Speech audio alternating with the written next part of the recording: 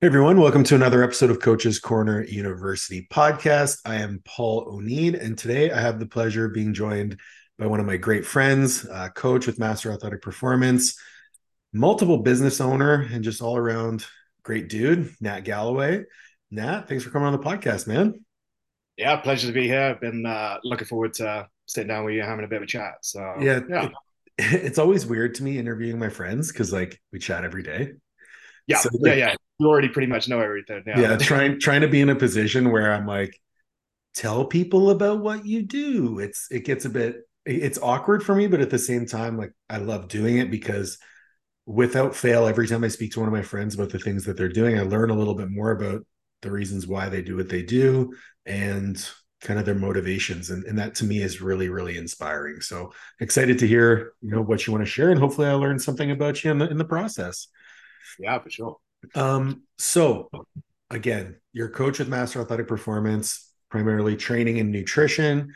You work with a lot of young powerlifters, but then you also do in-person training, primarily in a rehab setting, and you do photography, and you have an apparel company.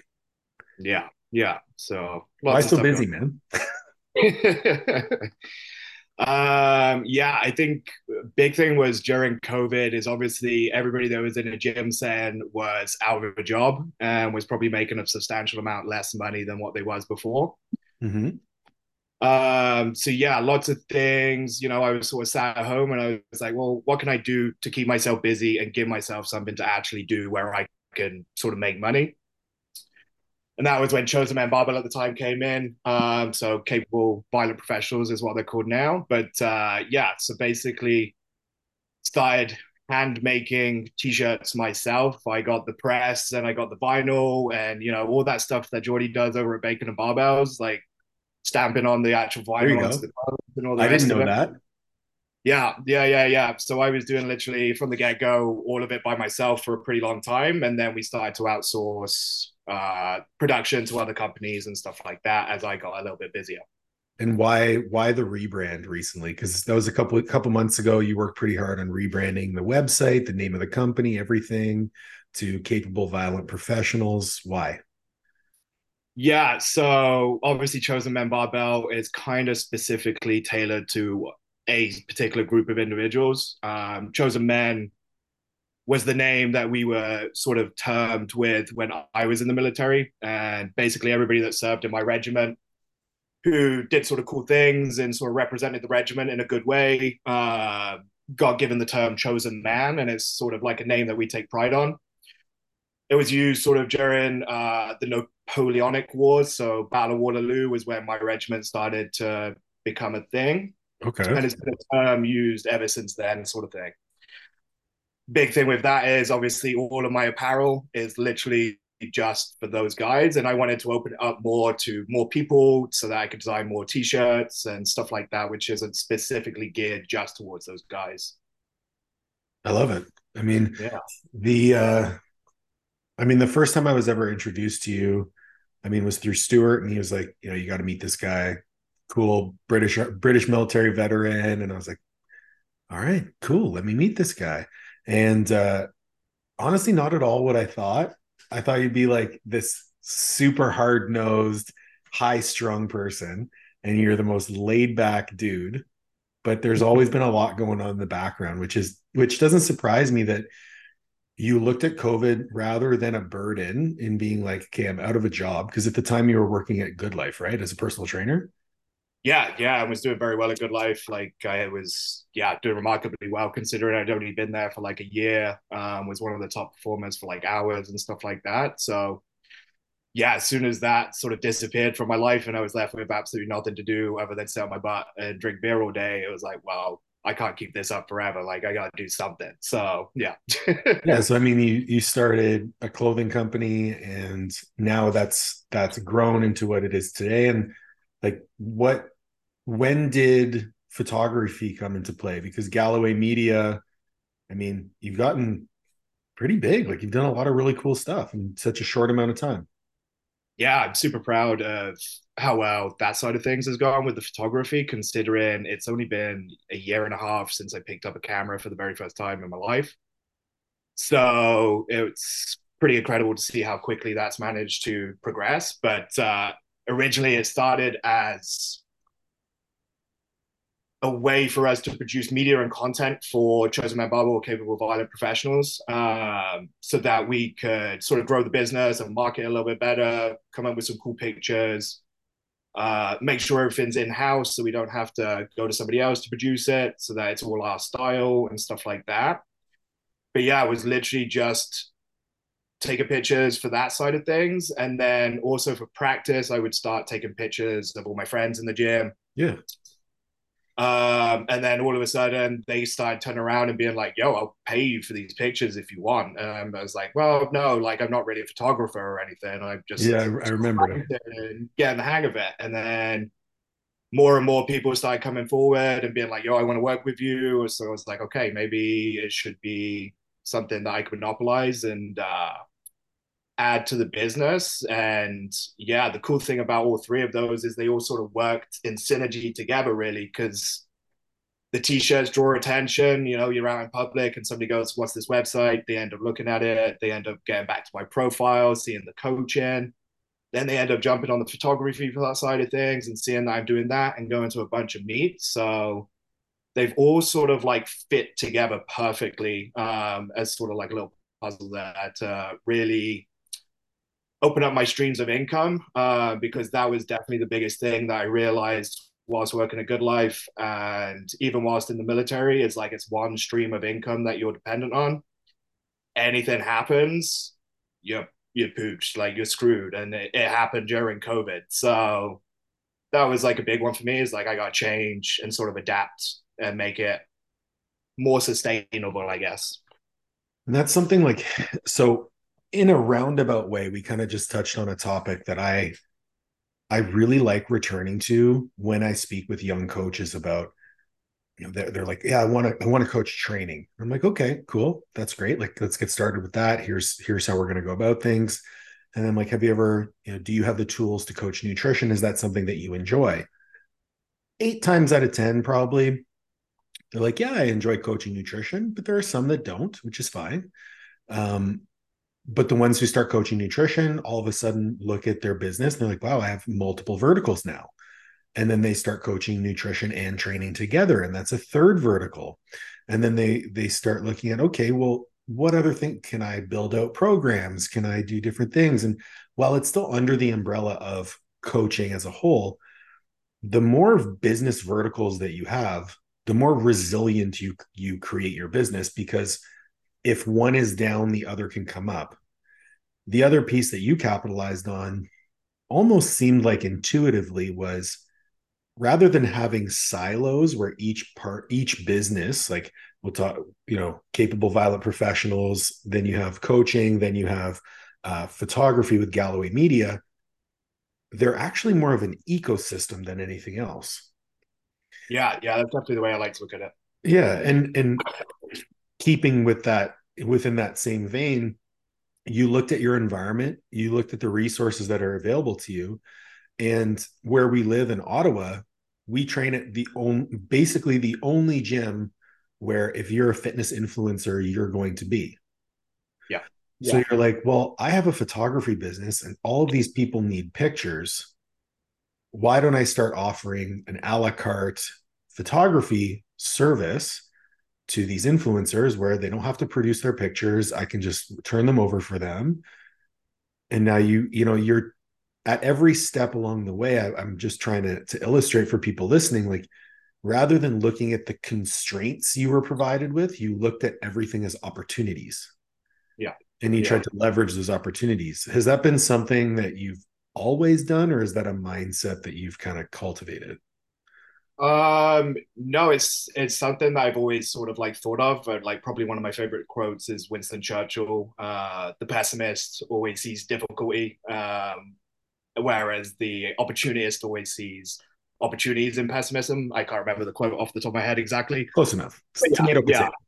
exactly. A lot of people, yeah, as soon as it gets, a lot of people are in a pessimist mindset, and as soon as one thing goes wrong, it's kind of like game over for them, and it's like everything's up and down. Like nothing's going to be perfect. Like you can't really change. much, but you can do something to contribute towards it, and hopefully you'll get better, sort of thing. Yeah.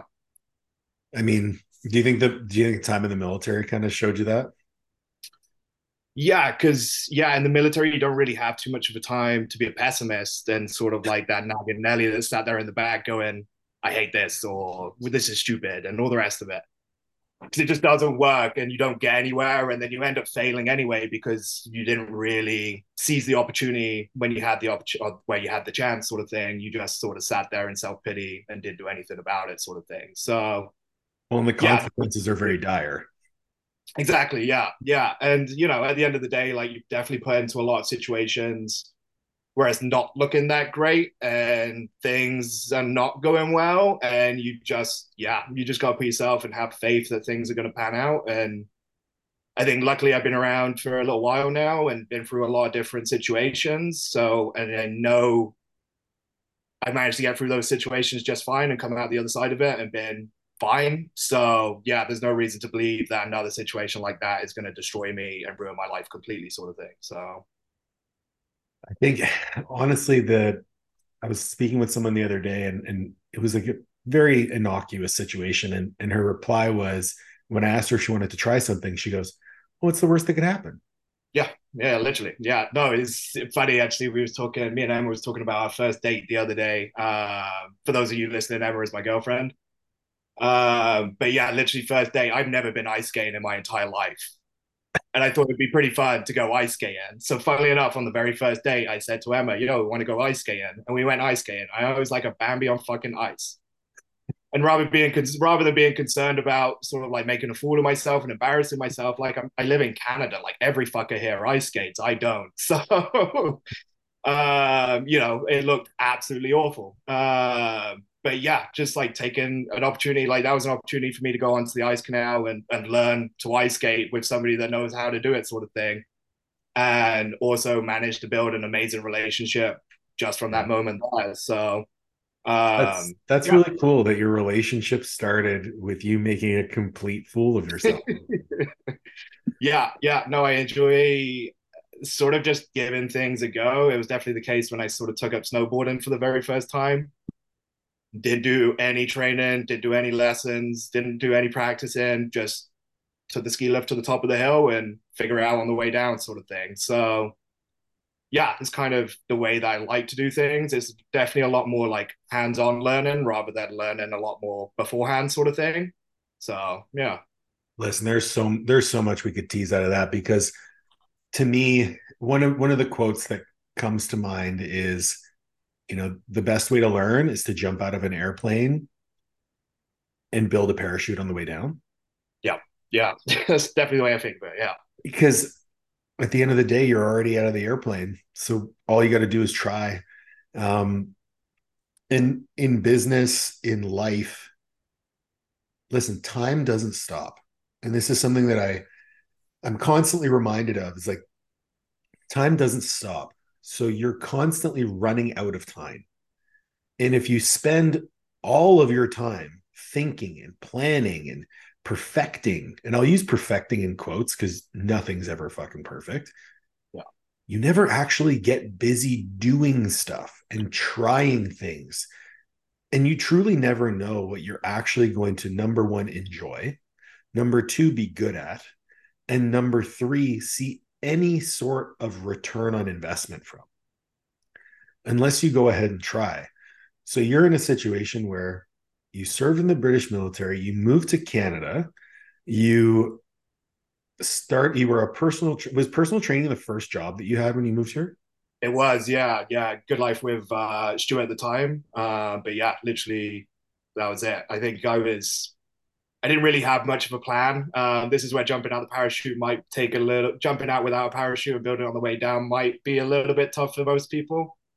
But when I left the military, I did not have a plan whatsoever. I didn't know what I was going to do. I think the day that Anthony, so the guy that was the manager at Good Life there, called me, I was also going in to start my first training day at Joey's Reno upstairs. Are you serious? And I did an interview with him previously, and he called me up and was like, "Hey, you got the job?" And I was like, Sweet. Didn't even turn up to Joey's that day. I was like, well, fuck these guys. I'm not working there. I'm going to go be a personal trainer. So yeah, was very, very fortunate there. I think you made the right choice. Did you have Yeah. any? So I know when you were in the military, you helped out with their training quite a bit. Yeah. Yeah. Did you go to school for that? So in the military, usually the way it starts with like physical training instructors is what we call them in the British Army, is they will sort of get taken under the wing of the head physical training instructor. Okay. And he'll start to teach and get you prepared to go to a specific school to do a course. It's called the RAPTC school. Yep. You have two different streams, so you could go to that school and become like a full-on physical training instructor and be a part of the RAPTC, or you can go do a very basic 6 week course, I think it is. Uh, and then you'll go back to your unit and you'll be a sort of inter unit RAPTC where you just train a small group of individuals, sort of thing, rather than being high up and in charge of like a giant group. So, yeah, so there was some training, but in all reality, like military training do not prioritize strength that much. Right. It's running, push-ups, sit-ups, Yeah, rucking. and for a very long time, the definition of being a good squad would be, or a good soldier, was being able to run a mile and a half in under 9 minutes, and that was all you had to be, or all you had to do to be termed a good soldier. So they didn't ever take it into account whether or not this twig that could run a 9 minute mile and a half could actually carry somebody, get somebody out of a situation, actually carry their own body mass across certain things and all the rest of it. So I started to get into strength training. Luckily, there was a guy called Sean who was the head PTI at the unit that I was in. And at the time, I was trying to lose a bunch of weight. And coming from a boxing background, my way of losing weight was to put on a sweatsuit or a sauna suit with multiple layers and sit on a bike, just pedaling away for absolute fucking hours, sweating my tits off until I lost about 20 pounds in body weight. And that was sort of all I knew because of boxing, and that's how we did weight loss and all the rest of it, without truly understanding water weight doesn't really equate to actual weight that much. Yeah. So yeah. And he turned around and said, "Why don't you just start getting into strength training? Like, why don't you start doing like CrossFit stuff?" And that was sort of like my doorway into it. Started doing a lot more CrossFit training, started deadlifting, all the rest of it. Before that, my mile and a half time was maybe under 10 minutes. So it wasn't amazing, but it wasn't bad either. And all of a sudden, I was able to deadlift 500 pounds. And coincidentally, at the exact same time, I was able to run a sub 9 minute mile and a half. And all I had done was start to integrate strength training and sort of more CrossFit style stuff into my sort of lifestyle, I guess. And you also played rugby too, right? So you boxed, you played rugby. How Yeah, played rugby for the unit and also the British Army as well for a couple of games. So okay. yeah, So you're coming into this from a sport background. You have we'll call it some rudimentary training from the military, and then you jump into Good Life Fitness, where you're primarily working with general population people. How did you go about leveling up your knowledge to actually be able to serve these clients? so I was very, very fortunate that we had a very, very good click at the gym that I was working at. Obviously, Stu was there, and there was a couple of others who are also incredibly smart individuals, such as Anthony, and got the opportunity to actually learn from them a lot more. Probably the biggest challenge when I stepped down from the military and started training normal or sort of like civilian population was definitely being able to regress it and realizing that the standard in the military is much, much higher than what your everyday 40-year-old mom is Is, capable of doing. so is it like this is where I'm going to play devil's advocate because I've seen a lot of military people. I don't think the standard is higher. I think the expectation of adherence is higher. So when you get to work with Gen Pop people, and I'll use I'll draw the parallel between when I was working in a college setting versus when I transitioned into disability rehabilitation. I go from motherfucking 300-pound defensive lineman in a weight room to trying to convince little Sally, 50-year-old woman with depression, that going outside isn't going to kill her. Yeah. And that's, I mean, that's a stark Yeah, it's a big difference.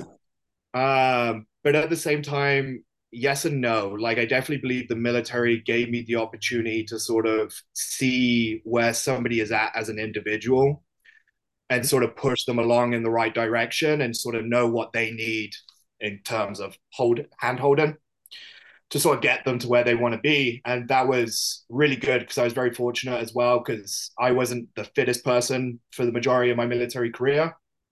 And it wasn't until I met the PTI Sean that he sort of held my hand a little bit and sort of guided me in the right direction. And that was when everything started to change for me substantially. So he made a huge impact on sort of like my mindset when it comes to training people. Unfortunately, in the military, you're used to training such a big group of people all at the same time. So it's very hard to go down to the individualistic level.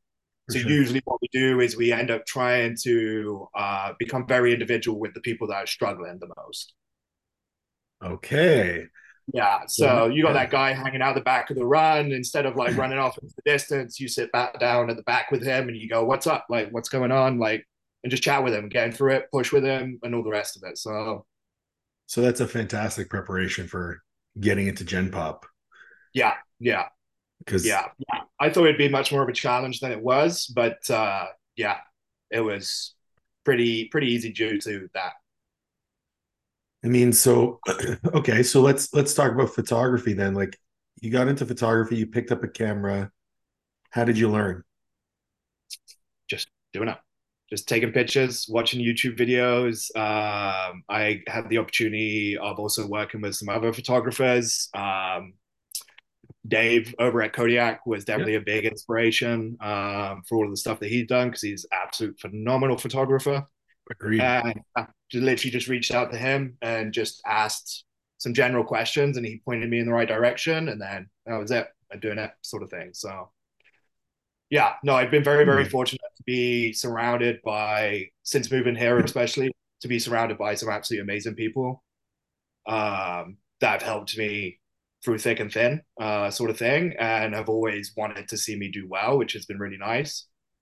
And it's made a huge difference. Yeah, yeah, and sort of the way I live and do things. Yeah, Listen, I'm going to blow smoke up your ass for a second because it's really easy to want to help somebody who puts themselves out there in such a positive way.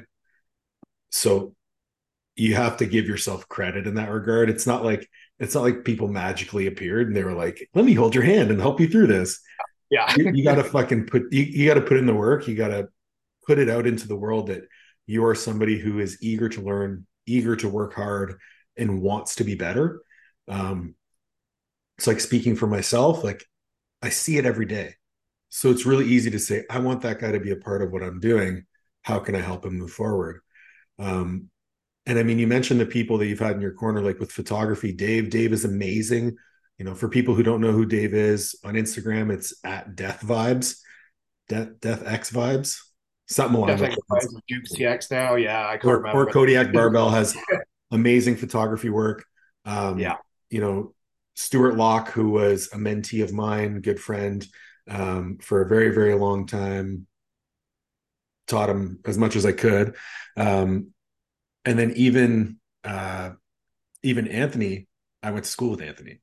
yeah. No, So it's funny how, super funny enough, small we're world. all in the same sort of circle. Yeah, Yeah, it all comes together. But the biggest piece I want to point out is you just jumped in and you did it. And then not only that, like I just spoke with a gentleman named Ethan Grossman last week on the podcast, who's Ben Giannis's training partner, IFBB nice. Pro.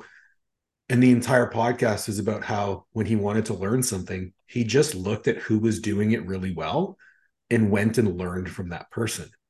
And this Yeah, is a recurring theme. Every yeah, fucking week I jump on this podcast and I want to talk about like, hey, what books did you read? And they're like, yeah, I read some books, but I went and learned from a person. yeah, I went and volunteered my time or I went and like paid money to learn from somebody. yeah. Invested. Yeah, yeah. That's definitely a big thing. Yeah, And yeah, to me, that's so so important. And then what I want to get into now is I think the concept of a coach or a professional in any regard, and please correct me if you don't agree, but is a jack of all trades is a master of none. But it is very, very hard to build a sustainable business that you enjoy every single day doing one singular thing. And you have photography, coaching, in-person training, and apparel. All four things you love doing, right? So you don't have anything in your life that you despise or that pulls from you. No. And I have coaching, educating, mentorship. I love every single part of my business. Yet I'm still doing three different things. And I would say that I'm pretty good at them. Been doing them for almost 20 years now. And I think as a coach, and we'll speak specifically to coaches, it's really okay to have other interests outside of coaching. It's a good thing. It's a great thing. If you don't have any interests outside of coaching, then yeah, like coaching can be very, very challenging. That was probably one of the biggest things at Good Life is like the amount of hours that you do there is absolutely insane. Was there 6 days a week, expected to be there nearly 12 hours a day. And if you didn't love what you was doing, then you wasn't going to stay there for a very long time because you do go through a pretty tough time. Um, but it was thanks to like my love and passion that I realized, that I could go further with this and do more for myself outside of here. So I think it comes down to cultivating like the life that you actually want to live. And yeah, I think for me, I do my best work when I'm creative in multiple endeavors. So, like you, I created an ecosystem that feeds into itself, right? I coach clients, I educate coaches, and then I mentor coaches. And it all flows back in because a lot of the clients that I coach are also coaches. So it's an ecosystem. Your businesses all feed in through each other. People are going to find your apparel. They're going to get coached by you. The pictures get taken, and more and more people see what you're doing. And I think that the reason there is such a high churn rate in coaching of people come in, they try to start coaching, they can't make it work, or they grow to hate it because it isn't what they thought it was, and then they leave, or they think they can make a quick buck at it yeah, and then yeah, they yeah. hate It it. could be easier. Yeah, yeah. Like think about, I mean, speak on that. Like I mean, trying to turn over a 12-hour a day, 6-day a week job into a life that you want to live, that had to have played a role in why you decided to diversify. It definitely did. I didn't want to be at the gym 12 hours a day every single day of the week as much as I absolutely love it. It's a lot of time, but yeah, I literally just saw what was holding me back and preventing me from loving this quite as much as I should, or as quite as much as I could, I guess. And one of the things was working those ridiculous hours was the biggest thing where I was like, this is the only thing that makes me hate this job. It's not doing the job, it's not working with people, it's working for this amount of time, doing this one very thing every single day with clients that really aren't that interested in their goals. Majority of them didn't turn up, sort of thing. It's usually a good life. You end up with a lot of sort of a lot of people that have more money than sense and they're willing to throw it away quite a Mm. substantial amount, and it just becomes very frustrating. They think that all that they have to do to make it or get where they need to be is to sign up and pay for coaching. And it's like, no, like you need to put your time and your effort into this as well. There's only so much I can do, especially being as a PT at Good Life. It's like I see you maybe once or twice a week for 2 hours. The rest of the time, you're left alone outside in the world to do your own thing and make your own choices. And you choose not to because you spend these 2 hours once a week, sort of thing, with me.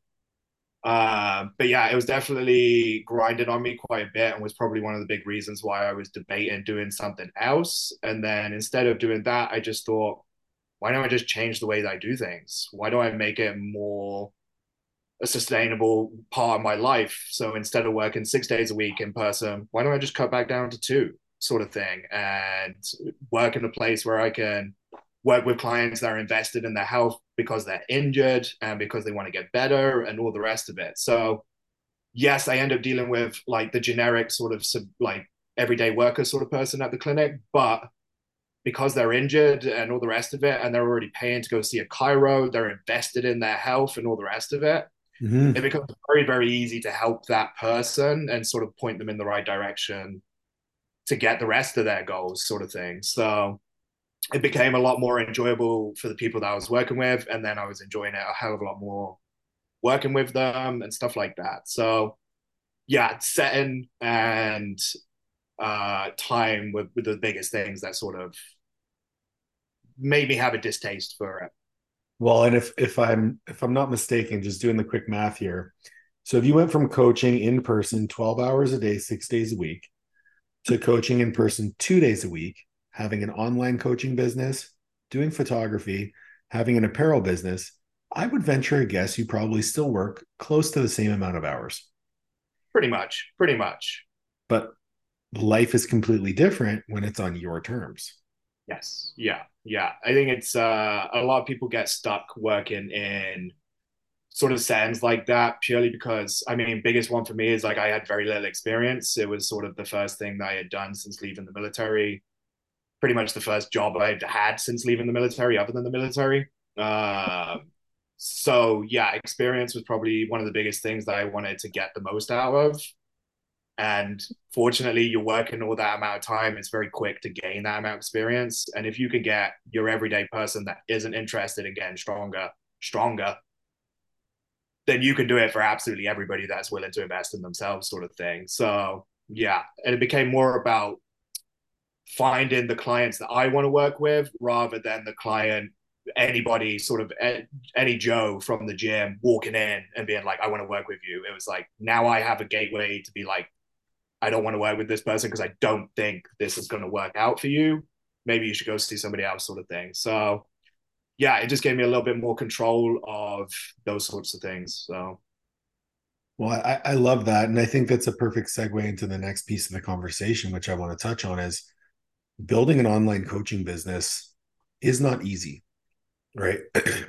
And I mean, I've built a business helping other people build businesses, and the reason being is because it's not easy. And you made a great point of you have cultivated this ability to say yes to the people you want to work with and no to the people that you don't want to work with, but you're doing it in a way where actually the people who you don't want to work with don't even contact you anymore exactly. Yeah. because you Yeah. so directly target those people that you do. Yeah, because that was the biggest thing of working in the commercial gym is like your opportunities are given to you rather than you finding the opportunity for yourself. So you'll end up getting booked in an appointment, like they call it fitness starters when I was working there. Probably the same thing now. As soon as you get a membership, you'll get fitness starter appointment to sit down with a personal trainer and have one free session when it's literally just an opportunity for us to sell you personal training. Mm-hmm. You don't really get to build a relationship. You don't really actually get to talk much to them other than trying to sell them something. So it becomes you have no idea as to whether this person's going to make and be a good client. Whereas now, majority of my clients come to me and we're starting to have conversations first. More than anything, it's people that I meet in the community and stuff like that. And I already have a good idea as to whether or not I would be a good fit for them and whether or not they would make a good client that would do well with powerlifting. So And okay, so let's chat about powerlifting a little bit. I've noticed you really are gravitating towards that beginner level powerlifter. It seems to be something that you're really passionate about. Those individuals who maybe haven't done a meet before, or maybe have done one. They just want to get into the sport. Why that population? it's the most fun because at the end of the day, like I love powerlifting. It's something that I've become very, very passionate about. And I want to be a part of building that community as well. So I really, really love getting more people into it, especially I have like a lot of fantastic young women on my roster that are doing absolutely incredible things. And I'm really, really proud of them. And yeah, I just absolutely love it. Like they've been doing this for maybe a year and they're coming in and they're just absolutely crushing it and having the time of their life sort of thing. So really, really brings me joy to see somebody come in and just have that much of a good time with it. I was very fortunate. I worked with Stu as a beginner, Mm-hmm. uh, and he shares just as much passion as to helping getting people into powerlifting as I do. So yeah, I love that.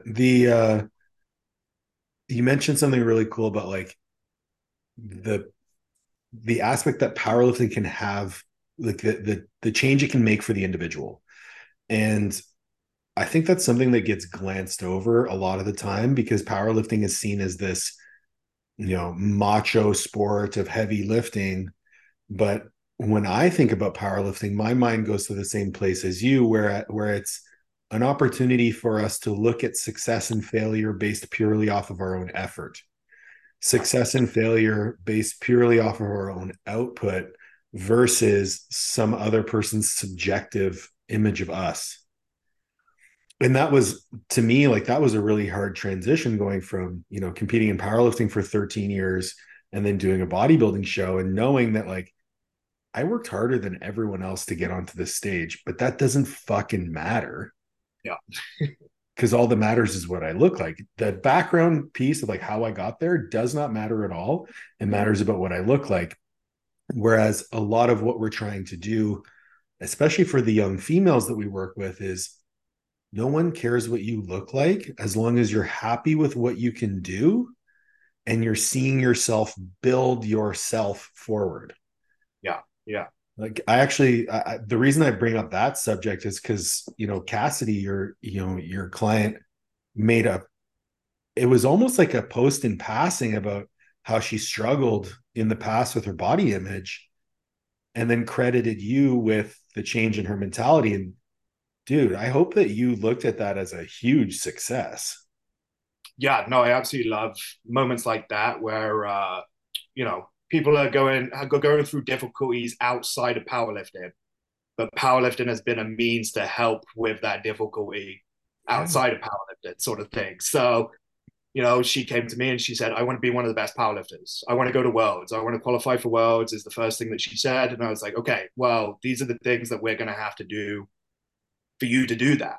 And we took a look at a diet, took a look at nutrition and all the rest of it, and saw sort of that fruit, that low hanging fruit. That's like the biggest thing that we can do right here is for you to get better at this is to consume as much as you possibly can and get bigger and focus on gaining as much muscle mass. Because I mean, most 19, 20-year-old girls, especially Cash, she came out of gymnastics, not a crazy amount of muscle mass and stuff like that. So Very lean, able, but yeah, incredibly lean. So to actually sort of give her a more healthy relationship with food that's hopefully going to do more for her outside of powerlifting than it is in is super fulfilling. Because at the end of the day, that's what we want. Same with like the people that I work with in the clinic and stuff like that. Even some of the older ladies that I coach, yeah.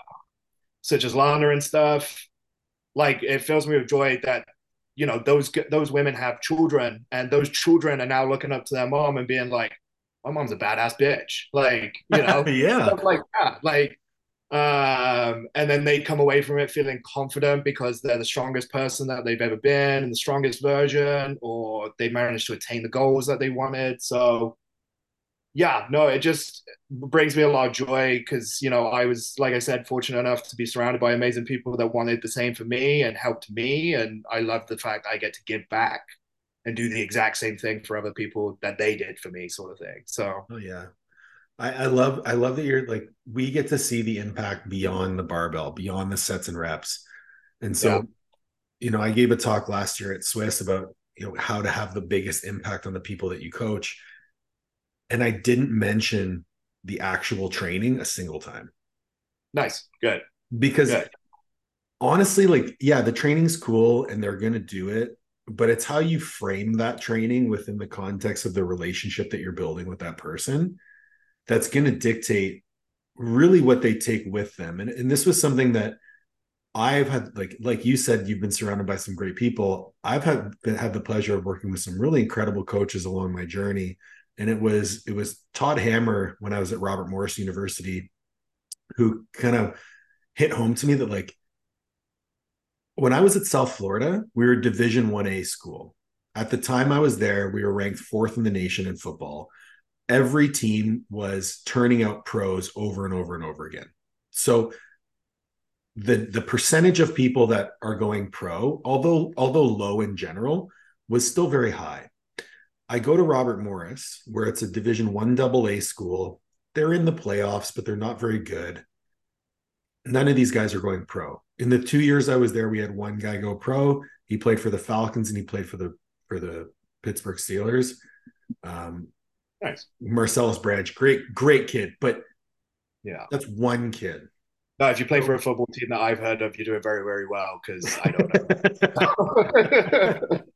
I think the reason I bring that up is Todd was the first person to ever point out like the lessons we teach these kids in here are going to help them in their job, in their relationship, when they have children, when they have a family.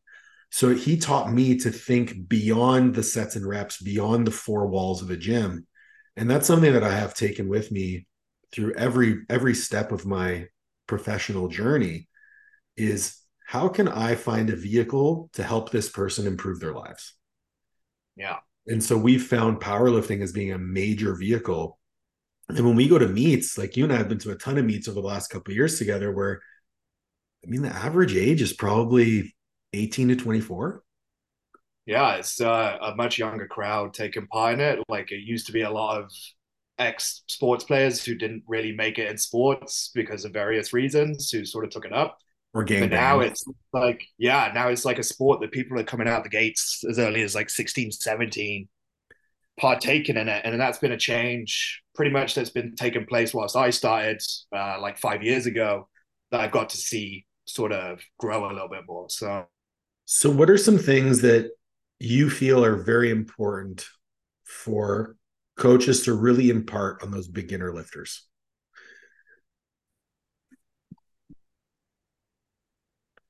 Go ahead, you're back. there we go. I think my Wi Fi just cut out. Um, Sorry. So my question was, what are a few things that you think we as coaches really need to hammer home when we're working with young clients, especially clients that are getting into powerlifting? um,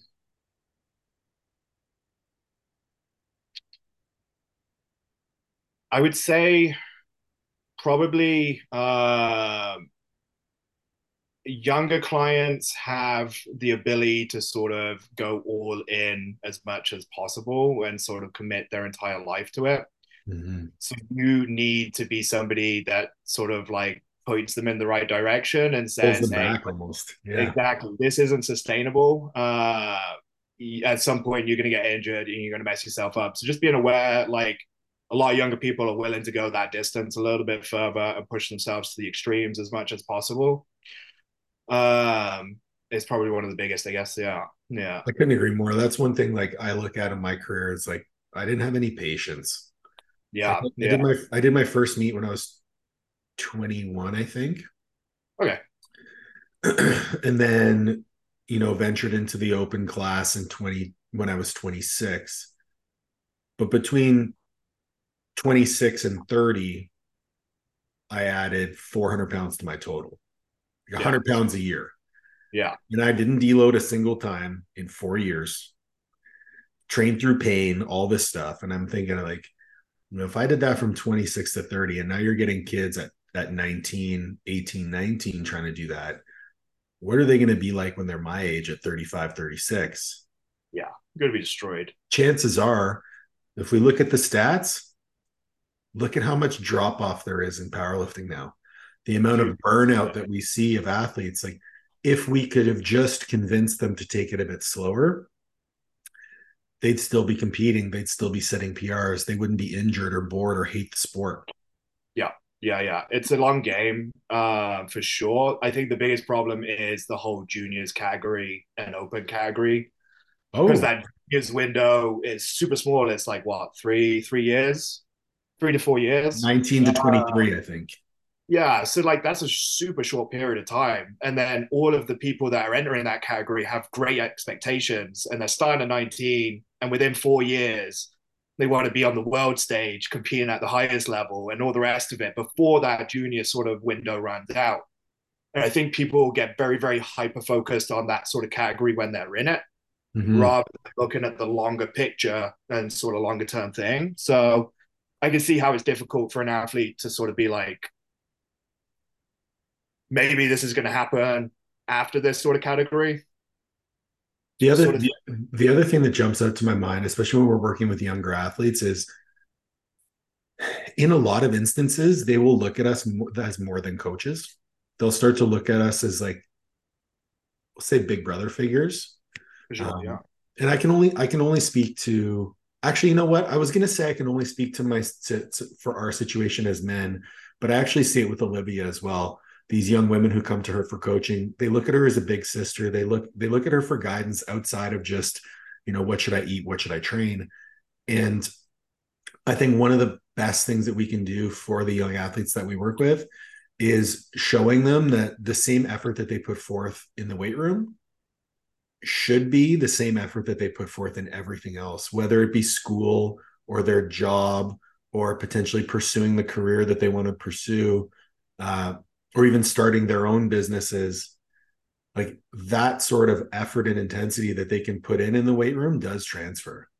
Yeah, for sure. For sure. Well, I mean, it's like we talked about all of these little parts that take place, or sort of parts of life that improve people's life outside of powerlifting, but it all comes around full circle. Like if you're having a bad life outside of powerlifting, you're probably going to be recovering better. You're going to be sleeping better. You're going to be happier. All the rest of it. You're eating more because you need to be better at powerlifting and stuff like that. And it all just returns into this one big sort of circle that sort of turns into a giant snowball sort of thing on your sort of progress because absolutely everything is going well. So like as much we can only do so much to correct that in the training room, whereas like we need to take a look at what's going on outside of the gym to see how we can make that training more beneficial and more worthwhile, I guess. So Yeah. And I see that as a tremendous privilege to have when you're coaching younger lifters. And I'm actually really happy to see that you've kind of carved that niche out for yourself as like, I want to be that person who gives them their introduction to powerlifting because you're someone who understands the big picture of what this can be. yeah. Um, so, okay. I mean, the next reasonable question is, uh, what's next for you business wise across everything that you're doing? Um, yeah, pretty much photography wise, going to be doing a lot more meets. Hopefully, working with some more individuals like Shelby at the moment, like more pros that go into big shows and stuff like that. Because I absolutely love working with those people. Very, very interested to learn from those guys as well. Sort of their point of view. Um, in terms of the apparel, we're going to be rolling out some programs very soon where you can buy like a 12-week program tailored towards like the goal while serving in the military or any of the other emergency services sort of thing. Very So how cool. do you be do strength training whilst having the expectation of your daily requirements sort of thing? Mm-hmm. Because it can be a big struggle because I find same thing that sort of goes on with those 19, 20-year-olds that start powerlifting where they become very, very hyper focused on the now or the next 2 years sort of thing. Um, is that they tend to have like a really, really hard time looking outside of that. And then same thing with the military is they end up just doing way too many things all at once because they believe they're Iron Man or invincible. So they end up doing strength training 5 times a week sort of thing. So that's one of the things I want to address in the program is like as a military personnel, you don't need to be going to the gym 5 or 6 times a week, dependent on the job that you're required to do. Even 2 times a week could be more than enough, sort of thing. So Less is that more, perhaps. with the expectations and the recovery that you are expected to sort of do whilst in the military, less is definitely more because you're not just recovering from the gym, you're recovering from a very stressful job, you're recovering from all of the stuff, the training and all the rest of it that you do. So there's a lot. So yeah, your ability to actually recover from that is going to be a hell of a lot less, especially as your life is so stressful. So taking a step back and realizing that 5 times a week probably isn't actually helping, it's probably actually creating more stress on your life. Um, just doesn't seem to help when you could probably get more than enough stimulus 2 to 3 sessions a week, sort of thing, depending on how those sessions are handled.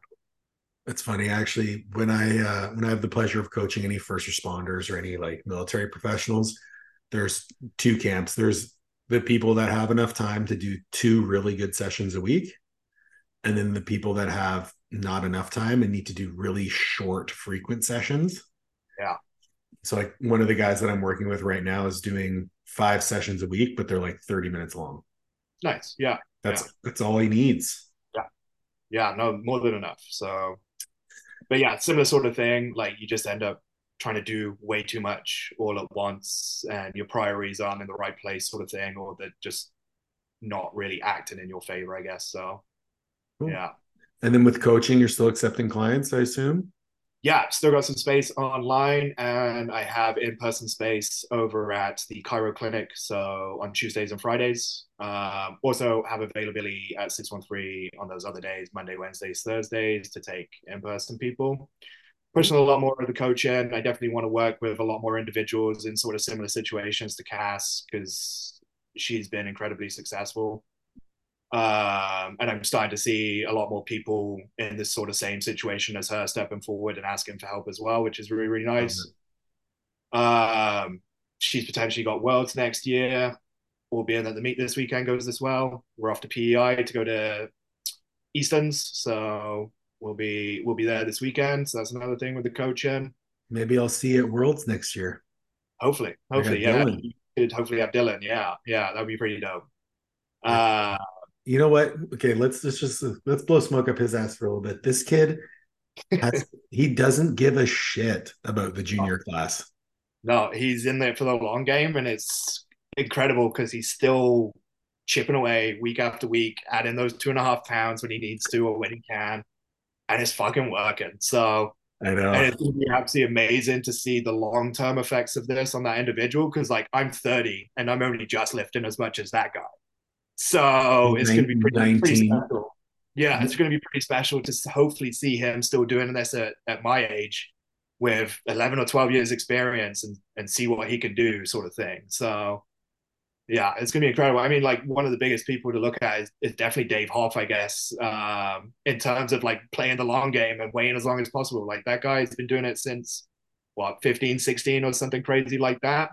Didn't break the world record until he was over 30 years of age, sort of thing. Like that's how long it took to get to that point. So yeah, So totaled 3,000 pounds and squatted 1,000 or benched 1,000 in a full meet. yeah, yeah, yeah, So which is fucking insane. that's pretty So not bad.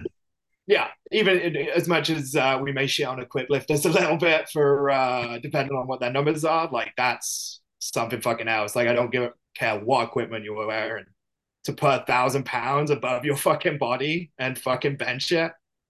Take some fucking balls, like Nutty. I yeah. All right, let's do a couple quick hit questions. Number one, do you crack the egg on a flat surface or on a side of a pan? Side of the pan.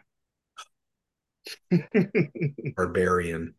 then you just use the shell to scoop out all of the cracked shell bits from the egg. Emma cooks your eggs, doesn't she? No, I can't cook. Yeah, no. If it wasn't for me, Emma would definitely be skinnier because she would be living off just chicken Caesar salads for an entire life. But that's what she. um, 5 people, dead or alive, who's at your dinner table? Let's go for a classic Brett Churchill for sure. Uh, Dave Tate would be pretty dope, as well as Louis Simmons. I'm trying to think somewhere outside of that. Some of the guys from Band of Brothers. That was probably one of the biggest things that inspired me to join the military was watching Band of Brothers from a very young age. If you haven't watched it, it's worth checking out. But yeah, growing up, I was very fortunate enough to go and visit the D-Day memorials over in Oh wow. France, Normandy. Like my dad's a full-on tour guide, like as well as serving in the military and doing all the things, and now serving out in Saudi Arabia. Uh, he's a tour guide, and he'd be able to take you on any battlefield and explain everything to the absolute teeth. But we was very, very lucky to meet guys that were part of Band of Brothers who had served during World War II and were actually there Oh when wow. I was a young kid, like 13, 14. And those guys were the people that I sort of looked up to as a kid. Like I wasn't into many sports other than rugby. And even then, I probably looked up to one or two people who played rugby. For me, it was like these veterans that served sort of thing. So it would definitely be Captain Dick Winters, who was the guy who led the Band of Brothers. That guy would be number four.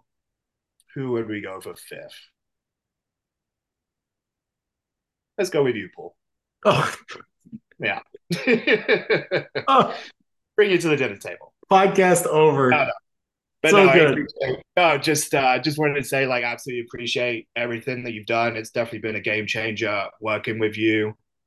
I think subliminally we've always worked together. I Yeah. had coaching for Stu, and you was coaching Stu at the time, and he's also somebody that guided me and gave me all the tips that he was giving you. So yeah, no, just wanted to say big Yeah. thank you and appreciate all the hard work that you've done. It's been Appreciate that, life changing. man. So thank Appreciate you. that. Last question. Who's someone that you want to see on the podcast, but you have to help me get them on? I would have to help get you on.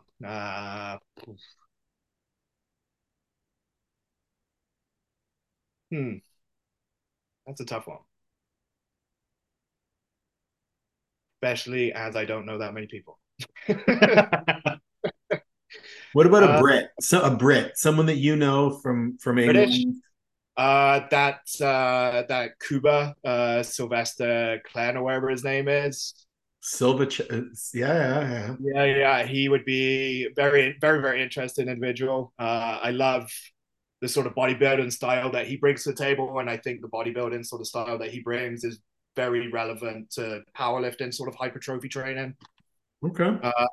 as well as I guess Jordan Peterson would be. I would love to chat with Jordan Peters. Yeah, yeah, He's Jake. crazy. Like I love how honest he is, Yeah. about what he's done to get there, and sort of cause bullshit on like everybody else trying to take the safe method for a lot of things. Yeah. But yeah, very same thing. Like I find his training very, very relevant towards hypertrophy for powerlifting as well. So Cool. I could work on that. yeah, I think JP and Cooper. I think there's few people that would be able to chat with those guys. I don't think I've ever really seen JP on many podcasts, so there might be something Seen him there. But online. All right. yeah, Make it happen. All right, dude. Hey, I really appreciate your time today. Thank you so much for joining. Where can people find you? you can hit me up at Coach Nat Galloway on Instagram, Galloway Media on Instagram, and Capable Violent Professionals on Instagram. Yeah, those are pretty much all of my links there. So Perfect. yeah, If yeah. you guys are looking for some continuing education, please check out www.coachescorneru.com. And if you're interested in coaching from myself, Nat, or anyone else on our team, we'd love to work with you. www.masterathletic.com. Thanks everyone so much. Please be sure to like, share, subscribe, and ring the bell for notifications. And we'll catch you next week.